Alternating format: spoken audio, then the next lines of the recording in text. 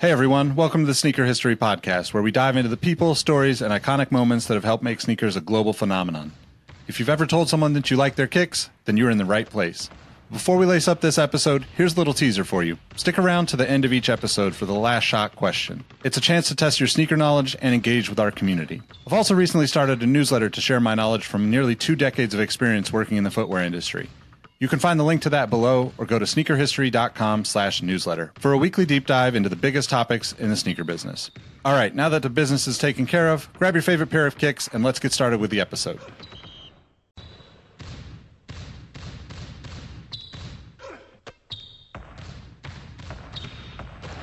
Jordan trying to shake off Starks. Oh, what a move by Jordan! LeBron James with no regard for human life. 12 seconds. Bryant for the win. Iverson against Gill. The crowd on its feet. Allen for the win. Welcome to the Sneaker History Podcast. What up, what up? Welcome back to the Sneaker History Podcast. My name is Nick Engvall. I'm with my guys, Robbie and Mike, to talk some kicks. How you guys doing? I'm good, man. Still no complaints here. How you doing, Robbie? I'm good. I'm kind of upset with myself because I missed all of the Kobe stuff from The Last Dance. We were sitting in that middle weird time between 4:30 and 5:30. Like, do we go grocery shopping? Do we stay at home?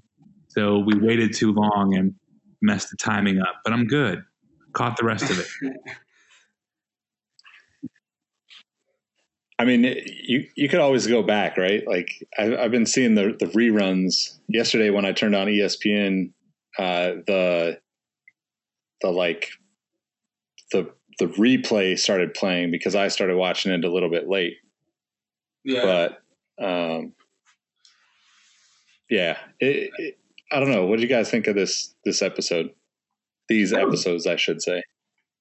I think I enjoyed this second one more, where it kind of got into like the more of the, I don't want to say struggle, but I guess it was more the struggle of Mike and, just how the media started really just kind of just laying into him because, just like they said it in the show, like once you get so great at something, people want to watch you fall. And that was kind of they're trying to press so hard at him to find any little thing. And it was just interesting to see his take on the whole, how everyone talks about Mike and his gambling and all that good stuff. And I don't know, you can see how that at that point would kind of drove him out of the league the first time. I feel like they shied away from how, I guess, the book Jordan Rules, and there's, a lot of accounts of him and his gambling, but I feel like the documentary really, really downplayed it. In that same breath, he's right. There's nothing illegal about going and betting money. If you're like betting on dogs, like dog fights, that's different. But like betting on horses, your golf game, football, this, that, and the third, there's nothing wrong with that. I think it's so jarring to the early 90s people or media because, Michael Jordan money was a lot of money. And it's the average person comprehending like, $57,000 in bets, like this guy must have a problem. It's like, yeah, maybe he likes gambling too much, but 57,000 to MJ is like chump change. You can even tell by the way he was betting $20 on quarters, with the security staff and the United Center locker room. So it's like it's nothing. He will bet his socks if that's what the bet is. It doesn't matter what it is. Is that having a problem? To a degree. But is it like a quote unquote gambling problem to where it's, messing up your life? Definitely not. But I think there was more to it than what they were leading on. Definitely. He never went past his means. Some people, when you have a gambling problem, it's like, oh, you're gambling more than you have in your bank account. Like he never went to the sense of like I can't remember who said it on there, or if I was listening to Charles Barkley on another interview. It's like, hey, he did it, and he never missed work. He never was asking for money or anything like that. I mean, that's the one thing he liked to do.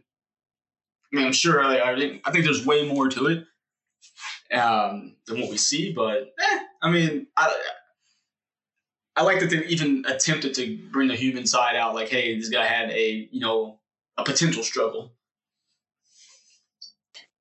So I agree with Robbie. I think they shied away from it quite a bit, and I think that one thing that gets dismissed over time is that you have to remember that this whole situation is happening in 92, 93, 94, right? So if you think about the relationship basketball to baseball, baseball was massively popular around this time, and Pete Rose, I would say undeniably the greatest hitter and one of the best baseball players of all time, was banned from the game because he was betting on the game. So I think there's like a huge heightened sensitivity to gambling. I would relate it to the way that even just smoking weed has become like a normalized thing. And I think that gambling, thanks to, online betting and all of the stuff that goes on now, has become more normalized over the past, 20 years, 30 years. But in perspective, if you're looking at the four major sports in America, having arguably the best baseball player, but at least the best hitter of all time, getting kicked out of the game for gambling. Granted, he was gambling on games he was in, but in the same way that Jordan said, he's always betting on himself, right? Like, it's not about throwing a game. That's not, these guys are competitors on the highest level. But to think about that, the NBA had to be so scared of the possibility of where this whole thing could have went for Michael, right? Because with Pete Rose getting banned in '89, you're still 2-3 years. You're only 2-3 years away, I should say, and it's already obvious at that time that Michael Jordan is the best thing to happen to the game of basketball in history, right? You could debate whether, he's the best player of all time, the one-on-one conversations, all that. But without Michael Jordan, there's no global NBA. Like, there's no, Kobe even said it in that episode, without MJ, there's no Kobe. And, Kobe's success over in China, LeBron's success over in China, all those things happened because Michael became the first fully global icon in the sports world for basketball, right? And so I think they kind of have to shy away from it because, one, Michael doesn't want to talk about that stuff very, very in depth. Two, if it gets too deep in the weeds and people start pulling up old conspiracy theories and all this stuff, because I'm not 100% sure that I believe any of the stories anyway. I still think that, there's a good possibility that he owed the wrong people a lot of money, and, you can take that where you want to take it with the things that followed in the next, 2 to 3 years. But to me, this whole documentary has been really interesting in a sense that, as much as there's a lot of the back and forth and a lot of, I would say, kind of drama or dramatized drama, it still seems like the whole idea behind it is to just retell the story of Michael Jordan to the best, in like this giant PR stunt kind of way. Granted, like, I'm eating it up, but, I'm at least conscious that, hey, Michael's just going to make a ton of money off this documentary. I did see that he's going to donate some of it, but, which, I commend him for that. And, I thought the other interesting thing about this episode was talking about the politics, because it's something we've talked about on the podcast many times. It was a different time.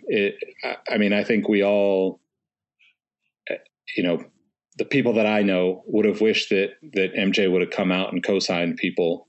But at the same time, the same way Barack said, you got to respect that he was still trying to figure out his own personal brand as all of this kind of stuff was becoming more of a priority for the world.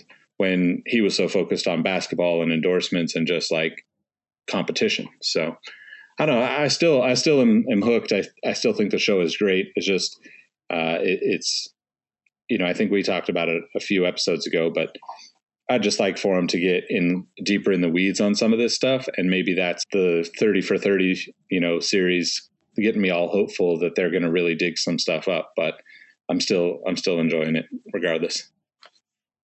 Yeah, it got me hooked every Sunday, so I'm always in front of the TV, whether it's after I recorded or when it's live. But I haven't missed a Sunday yet. Right. I mean, I said this last episode, but the Monday morning is really shows that everybody loves Michael Jordan. Like there's the Good Morning America follow up every morning. It was Stephen A. Smith last weekend. I think it was. I don't know who it was this time. Was it Spike Lee this time? Yeah. Just like Scott Van Pelt doing like a 2-hour recap after the episode. That's not literally 2 hours, but it's just like it's really fun getting the 2 hours of documentary footage, but all the rest of it for the next couple of weeks is just like, man, we get it. Like the documentary says enough.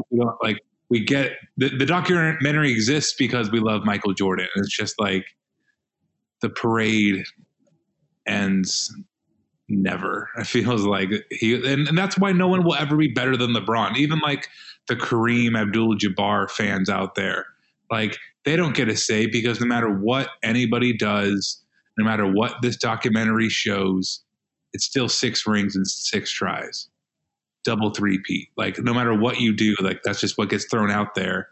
And I feel like this documentary is just gonna dig those heels even further into the ground. Because I don't feel bad for Michael. And again, I'll keep bringing up LeBron, but it's like I don't feel bad for him having to deal with the media and feeling sick of it. Like the president tweets at LeBron James saying he's trash. Like it's crazy the level of how media has changed, not just in sports, but media overall and how we treat celebrities. It's way different. It was so new back then. And it's just like my sympathies are low, but in the same breath, it's like nobody had ever been like Michael Jordan. Maybe Michael Jackson at that point had like that level of everybody going insaneness when they entered a building. But boo-hoo, Mike, like you're rich. It's like it's tough. Like giving up your privacy is nothing to be downplayed. I totally get that. But it's just every time they try to make you feel bad, it's like there's nothing I feel bad about Michael Jordan. I feel bad he lost his father. But that's life.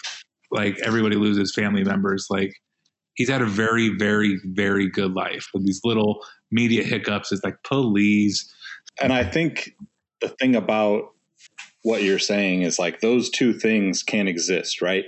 The money comes because of the popularity. The brands that are paying him, there was a quote in there that from David Falk saying that, Nike wanted to sell 3 million shoes over the first 3 years and they sold 120 something million in the first year. Mm-hmm. And, that kind of popularity is what drives the dollars behind him as a brand and gives him, the ability to have, to be multi-billionaire now in his life. So I do agree. Like the privacy thing, it sucks if you're a professional athlete or a public figure in any way. People don't know how to draw those boundaries, but at the same time, that's part of the sacrifice that you kind of know you're getting yourself into by becoming this, as they put it, put on a pedestal. Yeah. And I mean, just kind of circling back to both those points, listening to like how they go back to whenever he got drafted, whenever he was in college, all that stuff. There was never any reports, or at least they didn't show him. It's like, oh, can you live up to Magic Johnson's legacy, Larry Bird's legacies, Oscar Robertson's legacy? There was none of that back then. They compared, he did this similar to this person, this similar to this person, but there was nothing like LeBron and Kobe or, KD have to go through now. It's like, oh, well, we're going to draft him and see if he can be the next Michael Jordan. I mean, literally, the most recent example we can look at is Zion. Oh, he's built like LeBron. He can be the next LeBron. Michael Jordan didn't have to live through that. He didn't have that. He had his own personal, monkeys on his back to be the best, but he didn't have, a gazillion people on Twitter, every talking head show telling him, oh, well, he did this, but just not as good as Mike. Like, he didn't have that. And I guess you guys said it best. I kind of wish he would take a step back and was like, maybe what I went through was not nearly as bad as what these guys have gone through now. So I think a lot of it is how sports are covered. And Michael Jordan changed the way sports were covered. That's why there's books written about him while he was still playing, because people wanted to see other sides. Now we see every side of every story, as minute or as important as it might be. Like, I like to think, so I wasn't watching SportsCenter. Nick, you can confirm this, but I feel like it was a lot more sports driven. Like, this is what happened in the Rangers game. This is what happened in the Laker game. This is what happened at Wimbledon today. It's like very matter of fact. And it would be more to the local news stations, like the WGNs to be, and like the local Chicago Tribunes and stuff, having the locker room stuff and more of the intimate stories of what's going on behind those teams. But now it's full access 24/7, no off seasons, and a perpetual news cycle. So You're 100% right. And I think the other thing that's crazy about now is you have 50 people that have access 24/7, right? You have all these kind of like sideline hustler type, blogger, vlogger, whatever. And, looking back to that era, the thing that was really, and I think I mentioned this on a previous episode, but the thing that was really fascinating to me is, you didn't get to watch every game until that time, right? Like, even if you were like the crazy, Celtics Lakers rivalry and a fan and lived in the market for either of those teams, you didn't get to watch every single game. And WGN was one of the first channels to actually televise, to have a separate deal to televise on cable almost every game. What I don't think people realize, because we see so much now, imagine not being able to watch Magic Johnson play every single game. You might have got to see him once a week if you had regular TV, maybe twice a week if you had cable.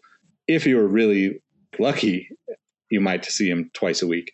But with Michael, you had access to almost every game, every season from like 86, 87 on, right? So it really did change everything about the way we consume sports, because it was exciting enough to watch every single game.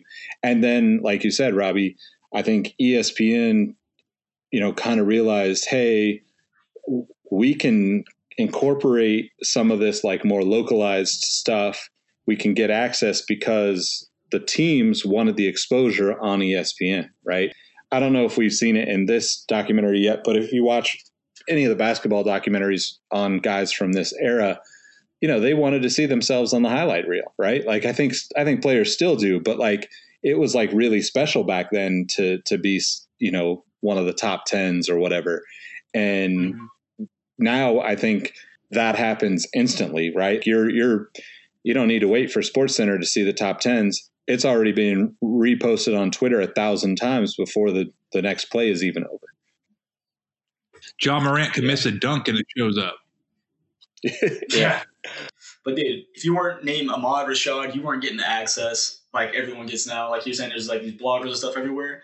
It was amazing how that, like, he was like the one person that most of the basketball players trusted to be around them. So Ahmad's a gangster. I mean, he did have Bill Cosby and O.J. Simpson as his groomsmen, right? So it's kind of like a big deal back then. That was kind of weird to look back at. It's like, oof. Yep. Oh, man, he was the voice of reason for two potentially troubled allegedly troubled individuals. I'll be really Trouble's a nice way to put it.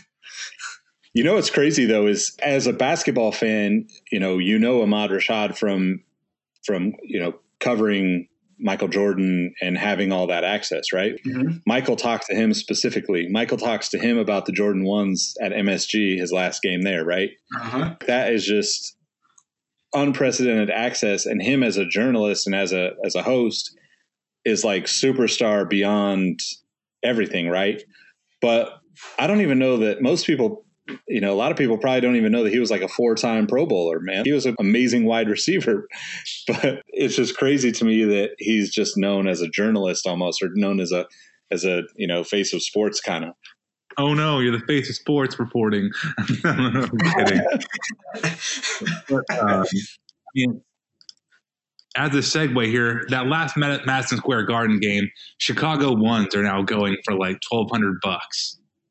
Yeah, you showed me. You said that. I was like, so we weren't expensive enough already, huh? All right, cool. Man, hashtag blessed to have gotten those at retail from the Nike Twitter days when they had the tweet links. Dude, I got those. There was when the All-Star game was in Houston. What was it, 2013? Yeah, I think it was 2013. They had like the Foot Action by where I lived had this massive restock of everything, and then they released the Thunder 4s. And to this day, I am mortified because I bought the Thunder 4s and left the Chicago ones there. Nah, you didn't mess up too bad. You're right. I mean, we all have those At the time, purchases. it was a better buy. Nah, man, Thunder 4, other than the horrible cracking on those midsoles. Yeah. Very, very good shoe. But, I mean, shoes are just subjective, so it's all a matter of, like, how much you care and how familiar you are with them, which kind of brings us to our main topic here. Peter Blackburn of NBC Sports wrote a really cool article that I enjoyed reading. Air Jordan Rankings, a guy who knows nothing about sneakers ranks all 34 from worst to first. And I was cracking up. We'll link a description to the article on this episode. But this one-liners for days, and it really makes you think about how, to the untrained eye, shall we say, the untrained sneakerhead, I can totally see how we rank these shoes and how they can be unappealing from somebody who doesn't care. So, Yeah, that's fair. Right. With that said, the first one here is one I think everybody would unanimously put way higher than 34. The Jordan 16. He said, "Cool Batman suit. Where's the rest of it?" And I was like, okay, we're off to a good start. But what do you guys think about that shoe being so low? Well, it shouldn't be that low. I mean, I think middle of the road would have been better for it. The snarky side of me is like, well, you're stupid because the Jordan 6 was the Batman shoe. But that's me being a 5-year-old child. So. And caring. I mean, I love like shrouds and anything that covers laces, zippers, all the crazy stuff. So like this just automatically gets thrown way up the list for me, but I could see how it kind of does look like something Batman would wear. Right. From an outsider, it's a patent leather toe, some crazy tooling, and a big ass shroud. Like that's a hard sell to the general consumer, right? Yeah. Yep. Yeah. So, there's 34 of them, so we're not going to go through every single one in detail. At 33, we have the Jordan 15. I think we'd all agree that's towards the bottom. Correct? Yep. Yeah. I mean, I can't be mad at that one because even to sneaker collectors, it's like, what were you doing? Yeah, right. Well, and his quote is really good on this one, too. Yeah. This is an anvil, not a shoe. Which I always thought if you were just to cut that awkward tongue off, it would look a lot better. So before you move on from the shoe, so there's a show, I got to get you guys the title of it. It just slipped my mind, but there's a show on Netflix that does spotlights on artists and creators, and they did an episode on Tinker, and he actually talked about this shoe. The guy, the reporter the interviewer handed it to him and said, hey, this is one of like people you unanimously don't like.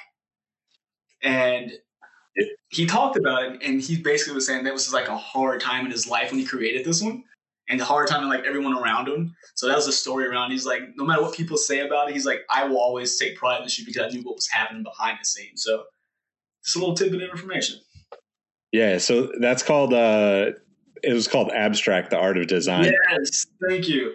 Yeah, it's really good. I think Tinker's on episode 1. Maybe we should do that as a short Netflix party. Yeah, I'll watch it. That'd be kind of cool. That's a really good one. We should do that. I watched that one before too. It's a good watch. So I mean, 32, Jordan 19. I put the Jordan 19 super high up there. That's just because I'm impartial to it.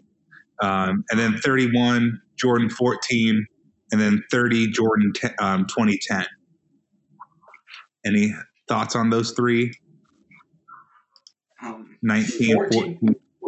14's way too low on the list. I mean, yeah, that's just too low on the list. 30, I can kind of see it because that was kind of a odd looking thing at the time. But I feel like even just a normal person, if you're just a sports fan, the 14, you knew what the significance of it was. And this normal person, like, ooh, I know it. It's kind of cool. I just think it's too low. I mean, I just don't understand how the 19 or the 2010 gets placed above the 16. Like the 16 is like smooth looking silhouette to me. So yeah, I don't know. So go ahead. I will say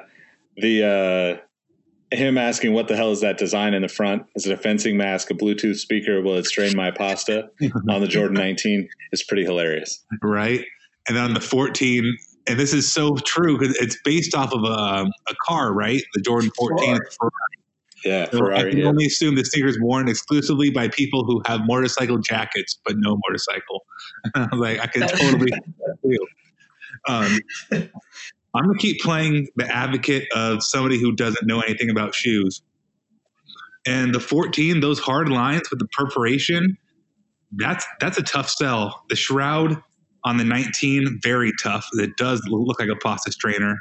And the 2010, I could see him putting the 2010 highest of those shoes so far because the novelty of it. If you have 6 shoes you all think are ugly, but one has a hole in it, a window. Oh, okay, it's a window. That's kind of cool. It's higher than the others.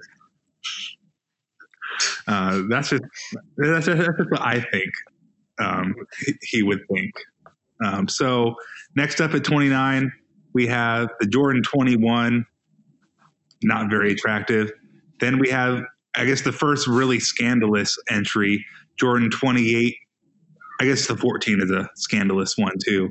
But at 28, we have the Jordan 13, and 27, the Jordan 2009. The 2009 is before the 13.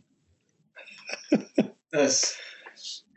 don't know, man. It's hard for me to talk about this list because I can't get into that mindset of like, not like, oh, I just don't. If I didn't like him, what would I see? I don't know. I just love that it's ridiculous. Yeah, I just love that he, like, for the 2009, the quote is, "I just can't get past the green thing on this one. It looks like the indicator that hovers over selected characters in The Sims. This is a Sims shoe." Like, it kind of does. It so does. You thought real hard about it too. I never thought about that, but now I can't unsee it. And every time I see that shoe, I will think of The Sims. But it's interesting to see the 2009 and what they did with the 34.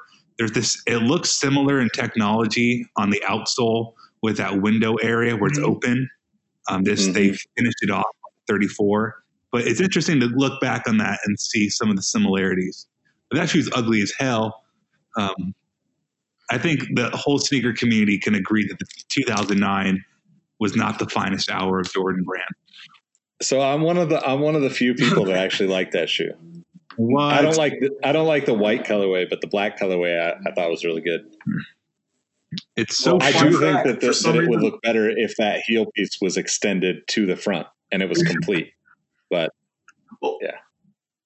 Nick, go ahead. Get you the black ones. I think they're still on sale at Foot Locker for some strange reason. They have like a bunch of pairs in large sizes just chilling in the stockroom somewhere.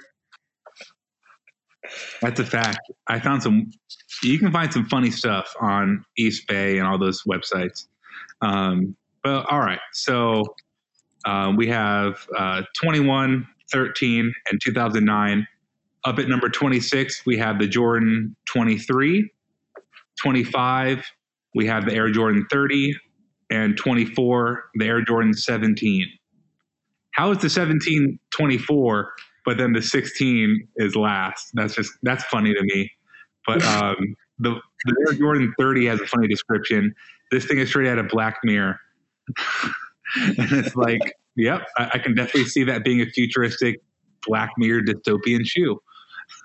Yep, definitely. Well, like the 26 or the 23 description is an ugly Christmas sweater sneaker. And if you look at the patterns on it, it kind of looks like a Christmas sweater. So I give him that one. Up next, we have there at 23, the Air Jordan 18. It's getting hard with all these numbers. So 23, Air Jordan 18, 22, Air Jordan 10, which in my opinion is placed in the right place. And then 21, the Air Force Skin, the Air Jordan 28. I mean, the Air Jordan 28. So his comment on the Air Jordan 28 is, listen, I have enough trouble remembering to zip up my fly as it is. I don't need to have to remember to zip up my shoes. Fair point. Totally fair point. But clearly he has never played basketball, because if he did, the 28 was the first unlock Zoom shoe, right? And I would argue that aside from the Shroud, it's probably the best Jordan shoe to hoop in. Still, just my opinion, but 28 SE, that's what I want to hoop in every day.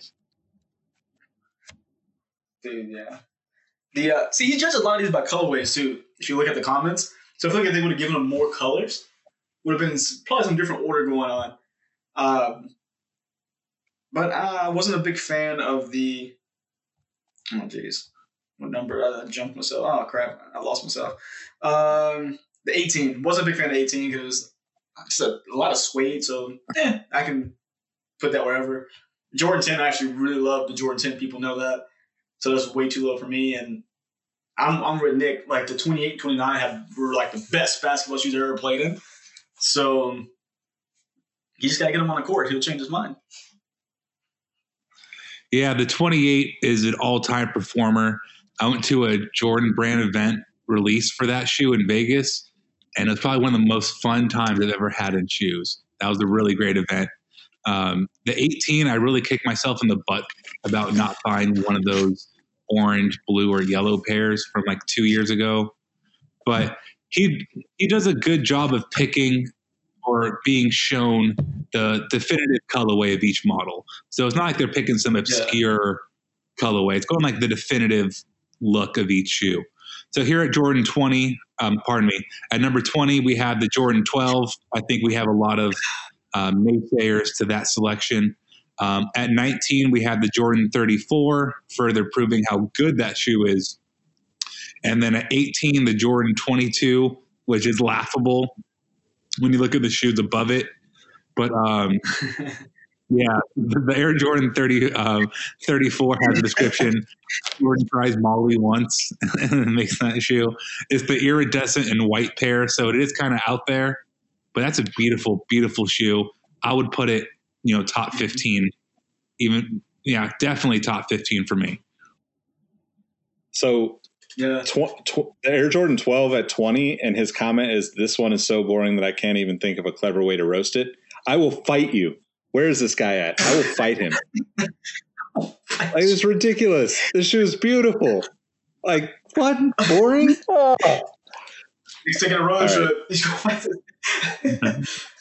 Well, the thing about that comment for me is that he's kind of contradicting himself, because the things that were just a lot of things happening, he's like, "Ooh, no, too futuristic," or "No, it has a shroud on it." But this one is too simple. So I'm just trying to figure out where his mindset's at this point, because he's just a walking conundrum.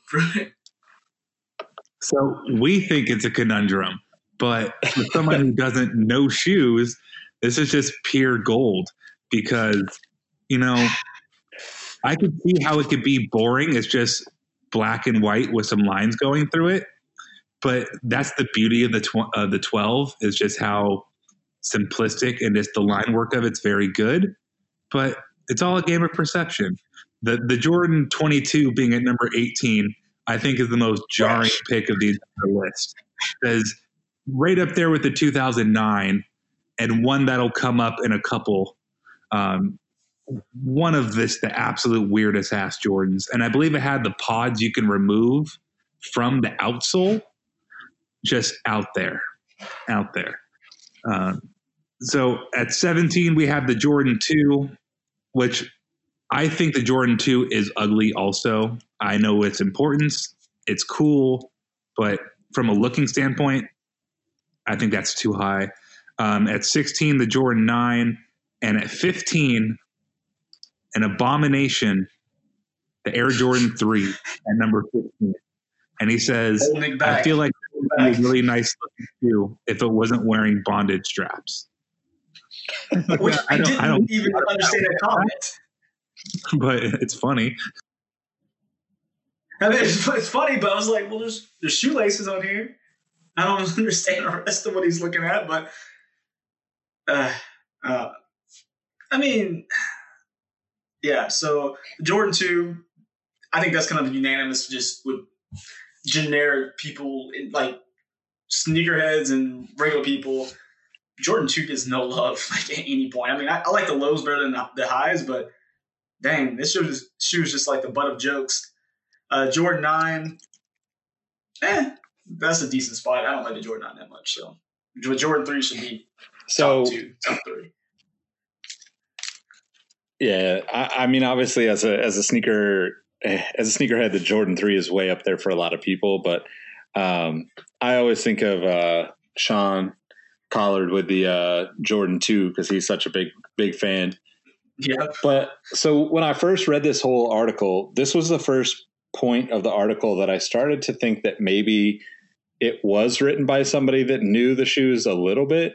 Because the quote on the Air Jordan 2 at number 17 is, the design of the black part at the bottom makes it seem like this sneaker is trying so hard to be a dress shoe, which it is clearly not. Just be yourself, man. Which makes me think, like, does that really look like a dress shoe? Is that, to me, it doesn't. But I also, have been staring at Jordans for 35 years. So, I don't know. I just started to question the legitimacy of the claim, but we can move forward. Aye, Captain. Up at 14, the Jordan 29. At 13, the Jordan 20. That's a crafty choice. And then at 12, one of my most slept on Jordans ever. I will go to the grave loving the shoe. The Air Jordan 2011. Rest in peace, the Eastern Conference All-Star colorway I had. They're white and blue. I trashed them playing outdoors, and I donated them. I loved that shoe, man. Great shoe. Beautiful shoe. Look at the line work on that. Gorgeous. That's one I wish I would have bought. Like right before I left Champs, they still had some randomly in the storeroom, and it had like it was the white and black pair, the white and red pair, and then the triple black pair, and it had the little drawers. It had the interchangeable insoles or midsoles. Yeah, yep. Missed out on that one. Still sad about that. Jordan 20, I just don't like. Jordan 29, I love that shoe. So me being super biased, I would have had it way up there just on pure performance alone. So I thought the comment on the 29 was hilarious. It says It says this one is neat because they scaled the logo to match your mom's iPhone font size. And then the 2011 actually has a great one too. This shoe got the Stone Man disease from Game of Thrones. Rest in peace. Totally accurate descriptions of both those shoes. But I'm a big fan of the 2011 as well. I've got that All-Star pair. Like it's a little beat up. I played in it a little bit, but I just love those shoes. Like I thought the uppers being like completely different on every one was really dope. There's a really good black and electric green colorway. God, I wish I had those. But I remember that. a humongous box. I hate big boxes. And the 2011 had a big ass box. So at number 11, we have the Jordan 5,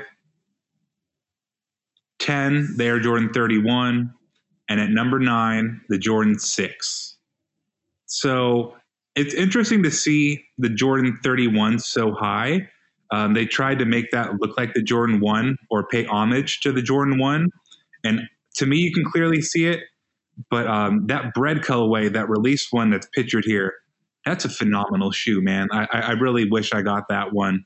The flying it to like the synthetic back, the really beautiful fade, the kind of hidden swoosh behind the Flyknit was really cool. That was just a fantastic shoe. And when I look at it next to the 5, apples to apples, I think it's prettier. I like the 5 more, obviously, but I can see why the 31 is so high up. Well, I don't feel bad now when I tell you that it was like Saturday or Sunday. I got caught in a rabbit hole of looking for good pricing on Jordan 31s for some reason. Tell me why. I just got caught in like the YouTube like rabbit hole. I was like, "Ooh, I'm gonna search." It was but I mean, I can kind of see that. I mean, to a person who has, again, I'm trying to see through these people's eyes, but yeah, if you don't know what's going on, I mean, if you see the 31 and then the 5, you're definitely probably going to lean towards the 31. It was like, oh, well, there's less things going on here. But what do you say? The congrats on being the only pair of Jordans with the flame decal that was ripped off a minivan. Like, dang. But yeah, I mean, whatever he says. I mean, I'm not as big of a fan of the 31 as you guys, but I mean, the 5 is definitely one of my favorites. The 6s are definitely one of my favorites. I did think the perfect shoe for any nerd who can't decide between Spider-Man and Venom for those black and red 31s was a pretty good description. So it does look like the perfect balance. Yeah, exactly. Right. But I mean, the Jordan 6 being in the top 10, I think that's pretty cool because the tongue is a hard sell for maybe people who aren't familiar with the heritage or just like the model. That's a rubber 2-hole tongue with a clipping mechanism. That's a crazy ass shoe when you think about it. So from here on, I'm going to go by 2s. So the Jordan 1 coming in at number 8, which from somebody who doesn't know shoes, I don't understand how the Jordan 1 wasn't number 1. It's the most approachable shoe, I would argue, of all time.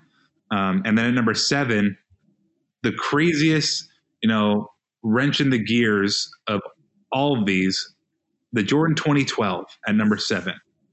I remember that shoe selling to more accurately, I remember that shoe not selling and people picking it up and being like the Stormtrooper shoe, which is the same comment he makes. What are these Stormtrooper interchangeable, because we always showed him at Foot Locker with the super high tongue in it. And that thing was ugly. Like nobody wanted to buy it with that high ankle. And I don't see how that shoe could be number 7. That's just nonsense. Yeah. It definitely was definitely going to have to agree with you on that. It was one of the ones I wanted just because of the I wanted this because of just the insole changing and that you can do the different color heights, but other than that, no, that's a pretty ugly shoe.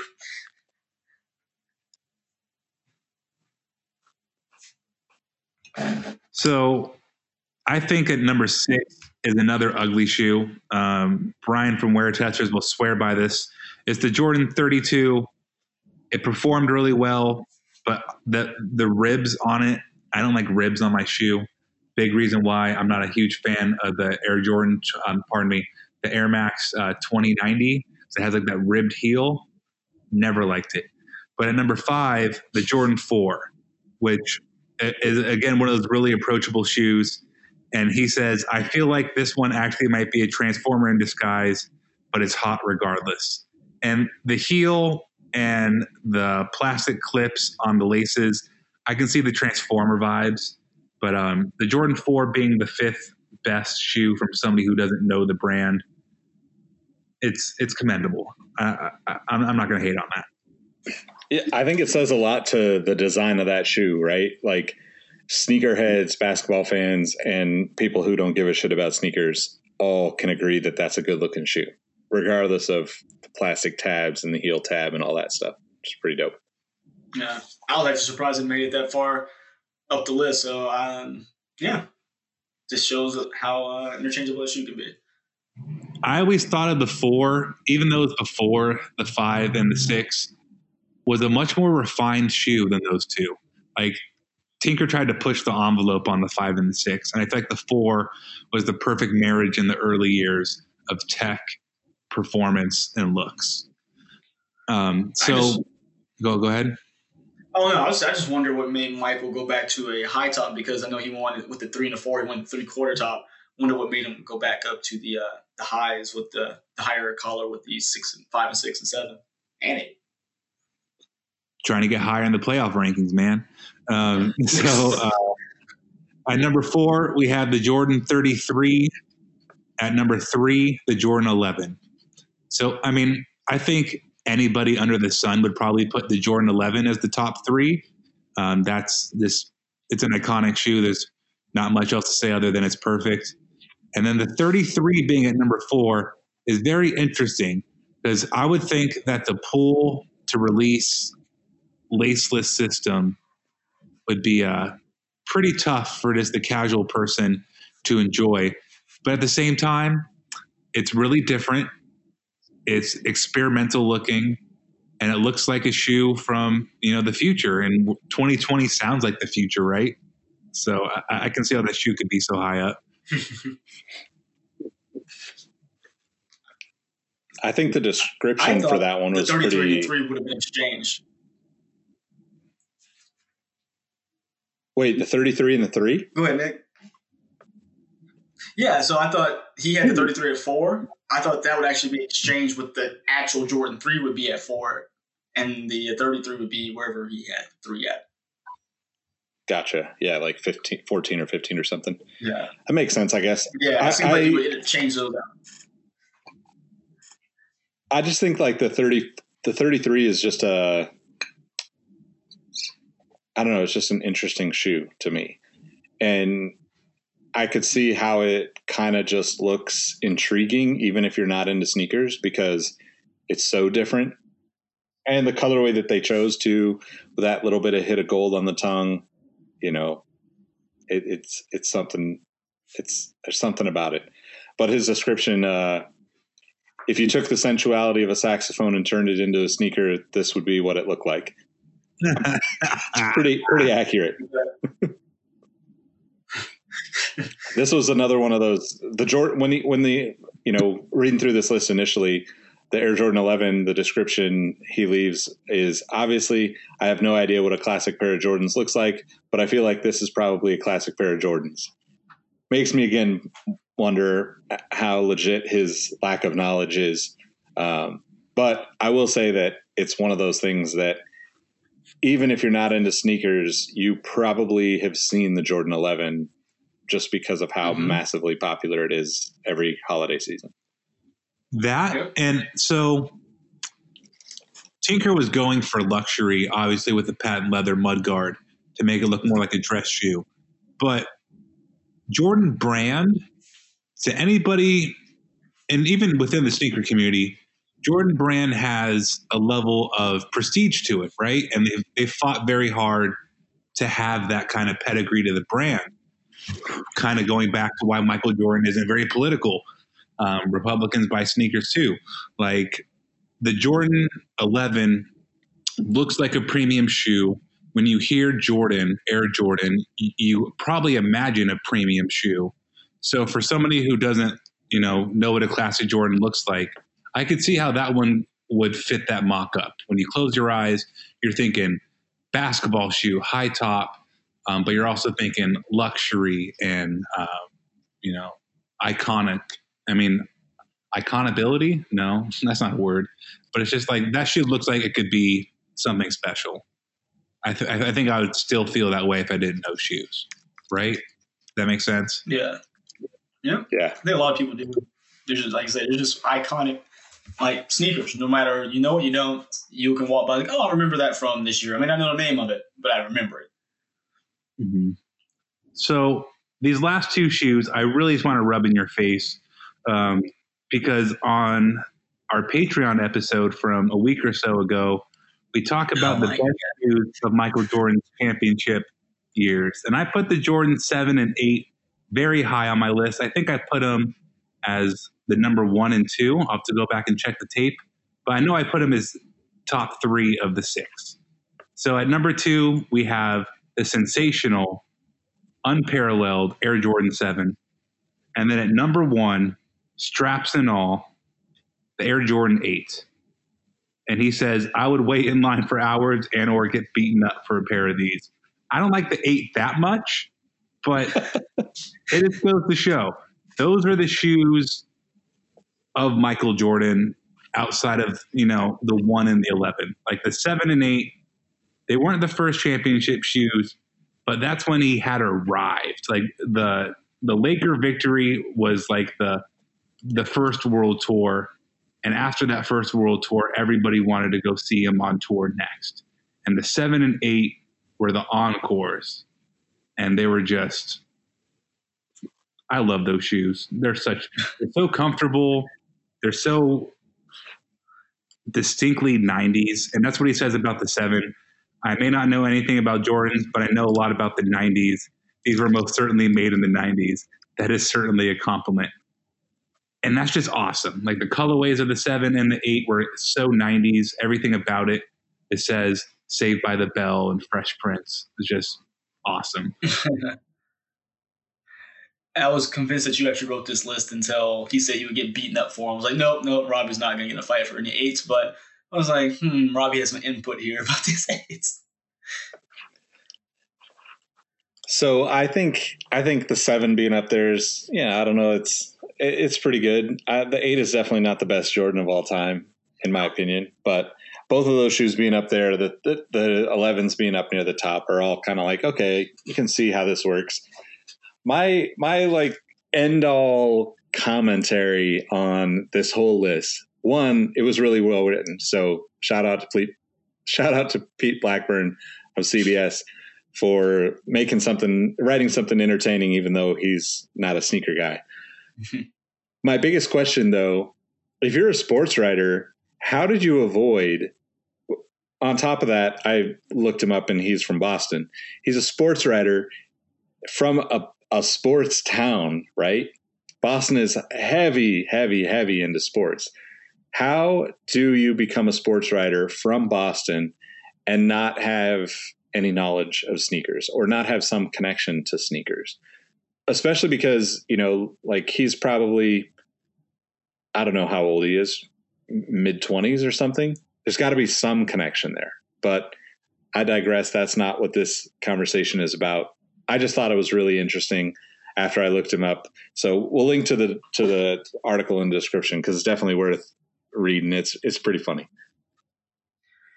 Yeah, it is pretty funny. I think it's just like when I collect more than just sneakers, and it's just weird because I guess maybe back in like years ago, people would have these same kind of thoughts about like I collect comic books too, and I don't ever really see like people just like, oh, this is weird.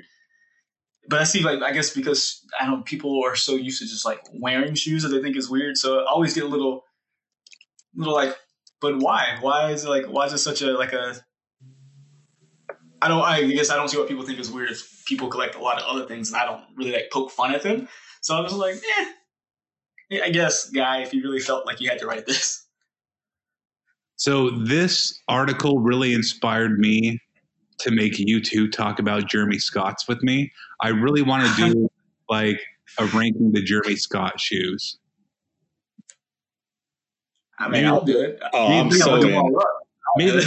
I'm so in. I actually like a bunch of those weird ass shoes, so let's do it. Dude, I like them too. I would never wear them, but God knows I'm very intrigued by over half of them. Like they're conversation pieces. So 100%, yes. maybe we'll make that a Patreon exclusive episode. So if you're still listening and you're like, man, I don't know if I should be on Patreon or not, but I love Jeremy Scott. That's a very niche listener. But if that's you, yeah, we'll definitely have to do that in the next week or two. We forgot to do another review, but people are leaving reviews, and we really appreciate you guys. Maybe we'll do 2 next time. We'll read 2 of them to make up for these ones we've been skipping. Yeah, we should definitely do that. All right. Anything else on this article before we wrap it up? Go buy a pair of Jordan 2011s, and you'll be a happy camper. You'll be like, damn, why did I not buy these when I was a kid or when I was younger? And also, go buy a pair of 20s. The Jordan 20 doesn't get any love. It came in at 13 on this list. But I know it retroed a couple years ago. And I feel like it doesn't get the love for the shoe that still costs over retail on eBay now. What the fuck? I mean, it drives me crazy when I just think of Jordans, like the 20, the 22, the 19, a lot of 14s in the past couple of years, and those 15s and the 18. Those shoes were all at outlets. You could not give them away. But when Robbie's had a couple glasses of wine and is on eBay and wants to maybe buy a pair of them, they're over retail. Like, what the hell? Well, stay on the lookout because I think Jordan 20s are releasing again in some colorways soon this year in the next few months. So keep an eye out. If you really want a pair at retail, I think they're going to be flipping around. Retail. I don't want to. Man, it's just like those shoes. Those shoes should be free as okay. There should be like a stimulus package by Jordan Brand. It's like if you own over 15 different models of Air Jordans, you get these 5 for free. That'd be nice. Hey, I would totally be down for something like that. I'm happy to buy the shoes. Honestly, I just want access to the airship so I can at least have that shoe stashed away. But I feel like it's an unlockable character. You have to unlock all the other characters. Yeah, exactly. You can get the rest of the characters first. Yep. All right. Well, thank you everybody for rocking with us, listening to us. As Robbie said, definitely check out our Patreon, and we'll get back to reading the reviews on the next episode. And definitely check out this story on CBS Sports because it was really good. So we appreciate all of you listening. My name is Nick Ingvall. You can find me at Nick Ingvall on all the platforms. More importantly, just follow Sneaker History on all the platforms. And guys, let them know how they can find you. Yeah, Mike Guillory. You can find me at Mike Guillory on YouTube or Instagram and Twitter at MadWatcher789. And guys, go join our Sneaker History Run Club. We just got the page up today, or I guess you're hearing this when I think you are. We got it yesterday, so go join it. Let us know how you're running and staying sane and in shape during the quarantine times. You can find me at RAHBEE702. And thanks for listening. Nick, where can they find you, sir? At Nick Ingvall, NickEngvall. And appreciate all of you listening, and we'll catch you next time. Peace. See you. Later. What up, y'all? This is Nick again. First, I wanted to thank you for listening to the Sneaker History Podcast. It really means a lot that you would spend a part of your day rocking with us. Before you take off, I wanted to ask a few favors. If you're looking for more content from the Sneaker History crew, head over to patreon.com/sneakerhistory. Our Patreon members get access to exclusive episodes of the podcast, our latest merch, giveaways, and much more. You can become a member for as little as $5 a month, and it really goes a long way supporting the crew. Next, make sure you're signed up for our email newsletter. We share updates about the footwear business, some of our favorite finds and deals, and other sneaker-related news a couple times per week. I like to think of it as a one-stop shop for the sneaker game, or at least a work-in-progress one-stop shop for the sneaker game, if you know what I mean. Last but not least, tell someone you like their kicks today. Whether online or in person, social distancing in effect, of course, it helps make the sneaker community a better place, and you never know what conversation and opportunity might come from it. As always, we appreciate you, and we'll catch you next time. Peace. Hey, Nick here again. Before you take off, I want to thank you for listening to the Sneaker History Podcast. Be sure to hop into our Discord to answer this episode's The Last Shot question and get to know our community of sneaker enthusiasts. If you'd like more insights on the trending topics in the sneaker world, I've also recently started a newsletter to share my knowledge from nearly 2 decades of experience working in the footwear industry. You can find the link to that below or go to sneakerhistory.com/newsletter.